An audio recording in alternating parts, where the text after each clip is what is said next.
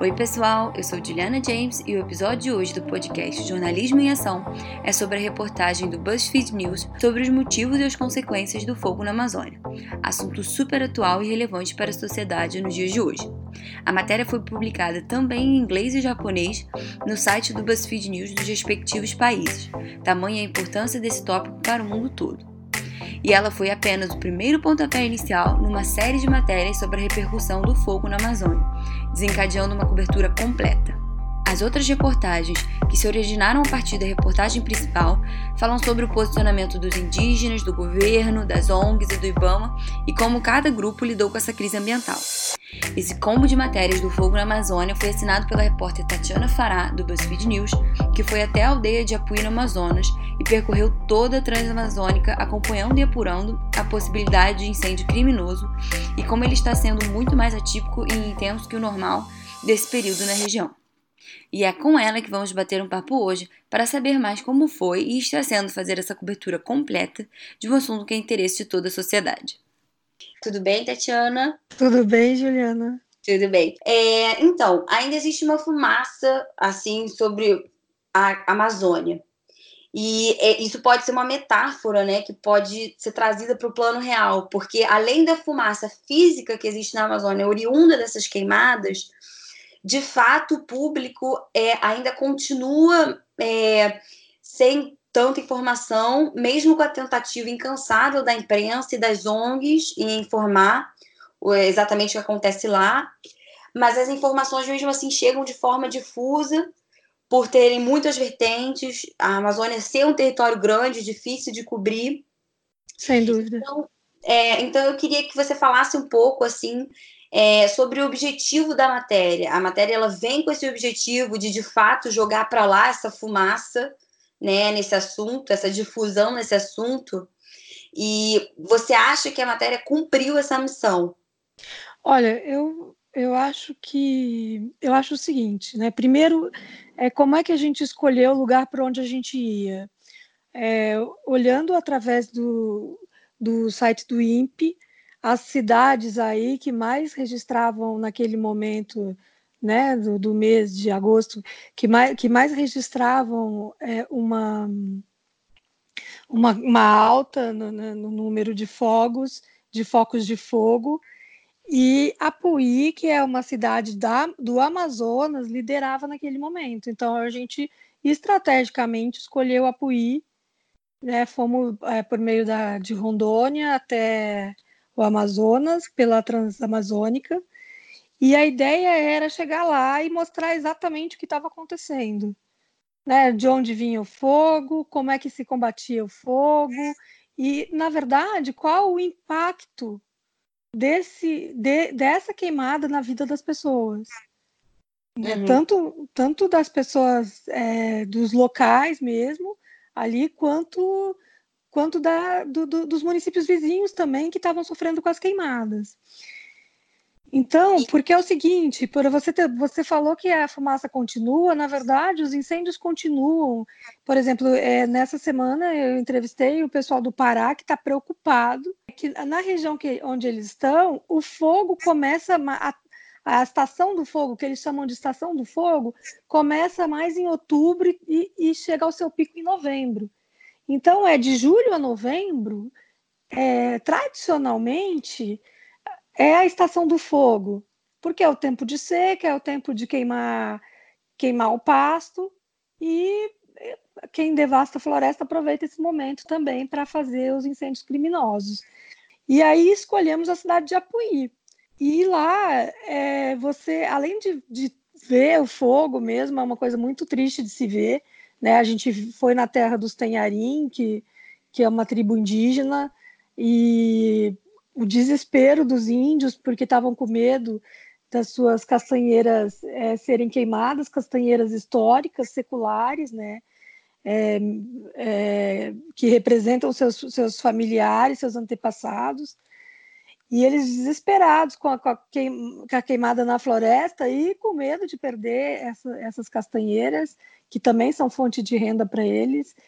E você viu uma coisa assim que é muito impressionante, que eu vi lá e eu tentei retratar também, que é o trabalho incansável de índios, de moradores da região que se formaram como bombeiros num sistema chamado Preve Fogo, que é um sistema do IBAMA, para combater. E eles combatem no braço mesmo os incêndios, né, com abafadores, são umas pastilhas de borracha grande, enormes, e eles vão batendo ali no fogo, aquela fumaça, aquele calor, e eles lutando muito para acabar com o incêndio. Isso me marcou demais. E eu acho que tudo isso que eu vi, eu tentei, né, transmitir na matéria. A matéria acabou sendo traduzida para o inglês, até para o japonês, porque existe um interesse grande internacional na Amazônia, um interesse ambiental, de fato, né? É uma preocupação com a floresta mais importante do mundo, né? Eu queria fazer uma pergunta também sobre essa questão justamente do impacto. Porque você falou que você foi lá e queria estudar, entender um pouco o impacto local, né? Não só o impacto na cidade de Apuí, como no impacto nas cidades próximas, enfim, um impacto local. Só que, na verdade, a matéria acabou tendo um impacto global. E eu queria que você fizesse um contraponto assim, sobre essa questão da matéria ter sido traduzida, né, para o inglês e até para o japonês, para saber, para outra parte do mundo, com o interesse de fato da mídia internacional, porque o BuzzFeed News é internacional, e com a importância de fato da Amazônia para o mundo. Eu acho que uma coisa legal foi ter conseguido chegar lá no momento em que estava efervescendo esse assunto no mundo, né? E eu acho que isso ajudou a difundir. Outras reportagens também ganharam bastante visibilidade de outros veículos brasileiros e de outros veículos internacionais. Foi uma loucura, assim, lá mesmo em Apuí, a gente encontrou várias comitivas de repórteres de Guardian, CNN, CNN americana, porque realmente os olhos do mundo estavam naquele momento voltados para o Brasil, né? E é muito difícil você cobrir a Amazônia, porque na verdade ela tem uma dimensão continental, né? A gente fez ali, por exemplo, toda a extensão que eu peguei, que eram mais ou menos uns 800 quilômetros de Transamazônica, é estrada de terra. Isso, quando a gente fala Transamazônica, a gente pensa numa estrada pavimentada, assim, né? Mas não é, de terra, é uma loucura. Né? Perseguir o fogo foi uma coisa louca, porque a gente a gente encontrou o fogo em locais que chamam campos amazônicos, que são campos no meio cercado de floresta, como se fossem umas bolhas de campos dentro do florestão, assim. Você falou no início que quando vocês chegaram lá estava fervescendo no cenário internacional esse assunto. Mas no cenário nacional esse assunto já estava fervescido? Ou você acha que a imprensa nacional foi andando junto com a internacional? Eu acho que chegaram juntas. Ali também tinha bastante imprensa local, né, nacional. Eu acho que foi uma preocupação generalizada de imprensa, uma preocupação real de tentar entender o que estava acontecendo, né? E aí as pessoas meio que se dividiram entre o Pará, na região ali de Novo Progresso, que também estava com focos de fogo muito, muito elevado, e tinha a história daquela conversa por WhatsApp do Dia do Fogo e tal. Alguns veículos foram para lá e outros veículos foram para o Amazonas. Eu quis ir para o Amazonas porque era o recorde de incêndios e já ia começar.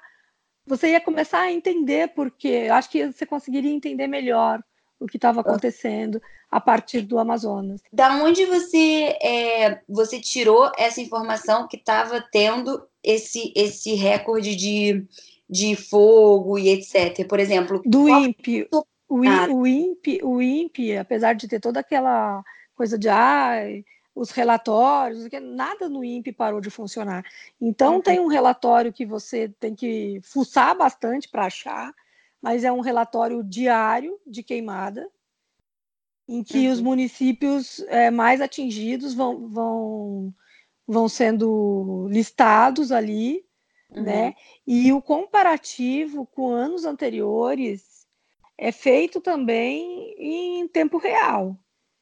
Então foi assim, o destrinchar, digamos assim, desse relatório que levou o BuzzFeed a querer fazer uma matéria completamente explicativa e muito informativa, né, sobre as questões do fogo na Amazônia.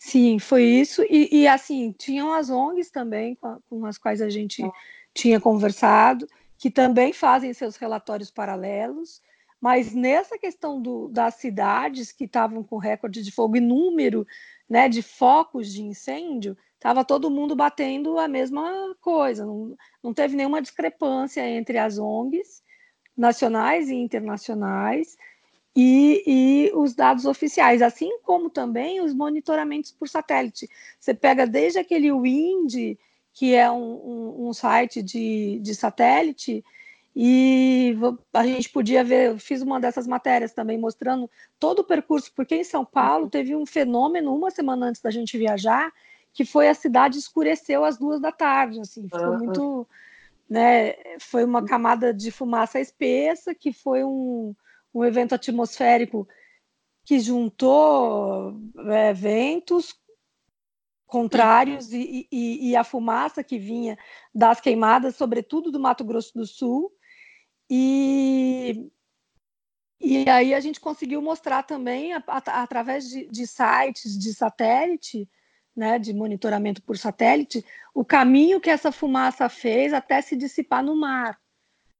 Né, essa fumaça que chegou a São Paulo. Então, tem momentos em que a fumaça está maior em São Paulo do que nos focos de incêndio, porque ela foi se concentrando aqui, ficou presa aqui um tempinho, né? E estou falando grosso modo, lógico. E aí depois acabou se dissipando no mar. Então, assim, um conselho para a reportagem é você fazer um trabalho prévio bastante relevante antes de ir para o seu foco de trabalho, né? Para o seu foco de pauta. É você fazer uma pré-apuração boa que vai te garantir que você encontre, porque senão você atravessa um país e chega lá, você perdeu, né? Eu acho que a impressão, assim, ainda mais agora conversando com você, é que essa matéria ela tem duas vertentes, né? Ela tem justamente a pré-apuração, que é o que vai te levar para lá, e a apuração local, né? Porque a matéria principal, a terra devastada, chega a valer até 20 vezes mais que floresta em pé na Amazônia, tem também uma parcela de apuração muito local. Quando você fala com o seu Lume. Tem sim. Mas antes dela, além de fazer essa pré-apuração, por exemplo, eu tive acesso a um relatório reservado do INCRA sobre valor de terra, né? Em que você via que existia uma discrepância de valor, não desse valor de 20 vezes mais, mas já existia uma discrepância. Então, eu peguei o relatório e falei, poxa, a floresta derrubada vale mais que ela em pé. Né? E eu já fui pensando nisso, vou ver se isso é mesmo verdade, e se for verdade, por quê? E lá chegando, eu vi que, além de ser verdade, estava subvalorizada a terra, o valor que eles vendem, porque eles vendem até 20 vezes mais do que o valor valor de face da floresta mesmo.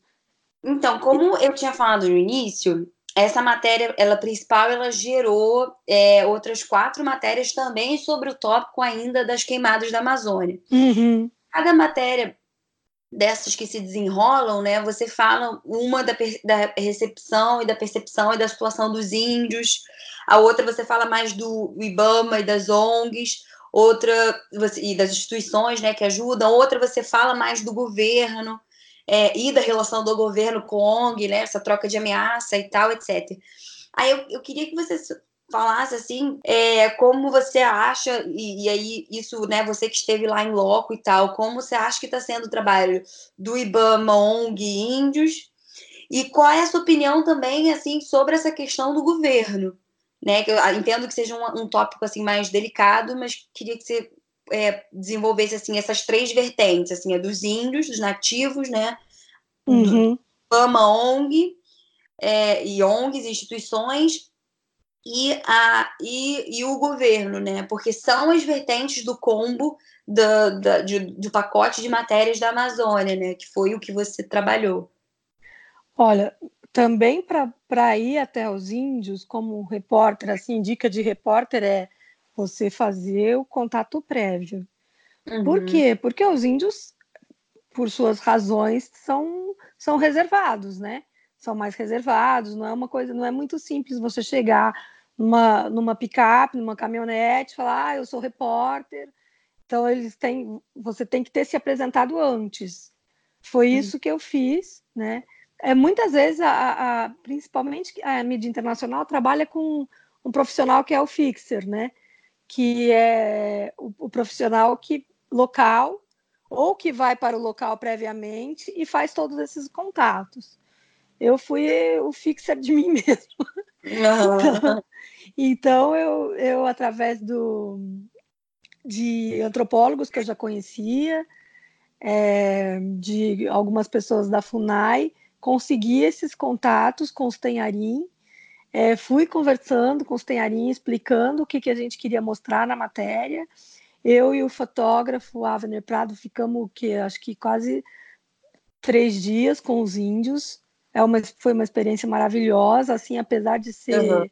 Imagino.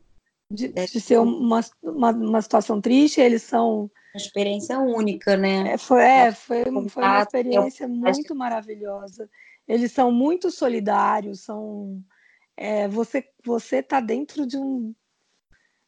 Entrar na Amazônia, assim, é o meu conselho para ir para todo repórter, sabe? Tente fazer pelo menos uma matéria na sua vida da Amazônia, porque é singular, é uma dinâmica completamente diferente do que você vê no Rio, do que eu vejo em São Paulo, do que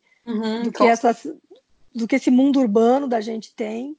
Então, é um outro tempo, são outros códigos, né? Então, por exemplo, é o que me disse um dos fazendeiros com quem eu conversei, né? Que era até o mais humilde deles. Falou, olha, sabe, se você vai oferecer para o filho de alguém, ele ganha R$ 50 por dia, se oferece 150 para ele derrubar a floresta, ele tem família para sustentar, ele vai derrubar a floresta, sabe? Porque é muita floresta. Ele pensa, isso aqui não vai fazer falta, só que faz falta, porque é muita floresta sendo derrubada, né? Quanto maior a floresta, maior a derrubada. Então,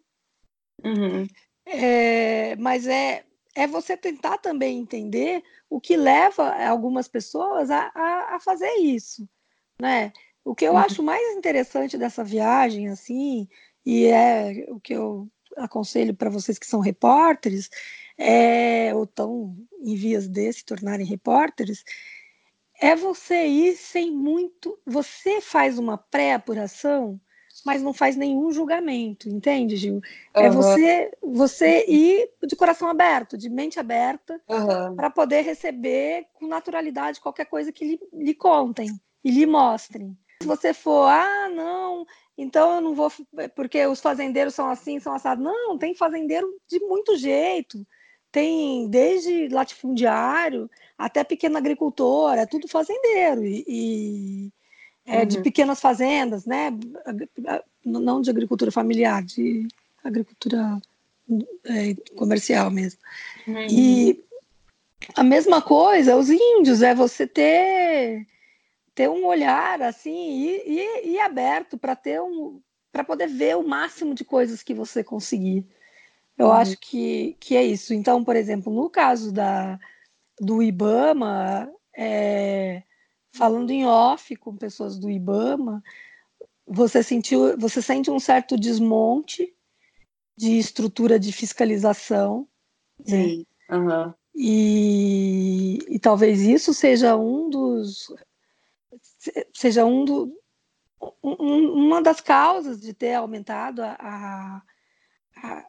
os focos de incêndio, né, de terem aumentado, um enfraquecimento, né, na instituição.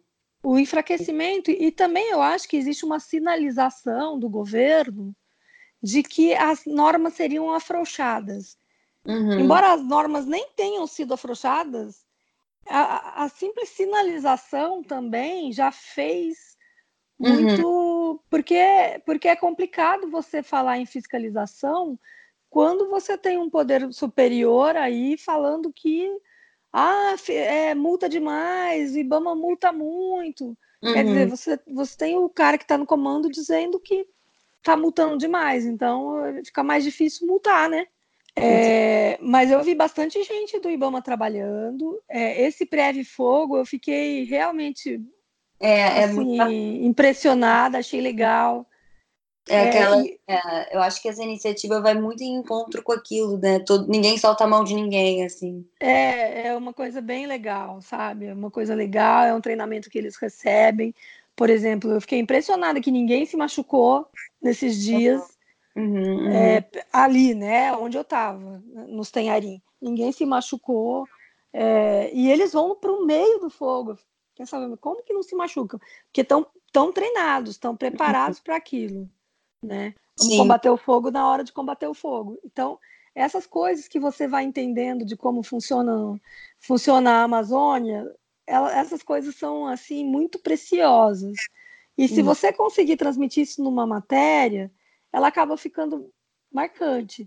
E fora isso, você traz para você, como repórter, um patrimônio muito muito maravilhoso, assim, de conhecer personagens, sabe, de, por exemplo, ver como os indígenas lidam com a internet, como eles fazem uso da internet, como o WhatsApp se tornou o principal meio de comunicação numa telefonia fraca, numa telefonia falha, como isso é importante, como eles se comunicam, como eles adoram mandar áudio, porque não precisam ligar, então ele manda um áudio, porque pode ser que eu esteja num lugar sem conexão, quando eu chegar no lugar eu vou ter o recado do colega, do índio ali, né? Então...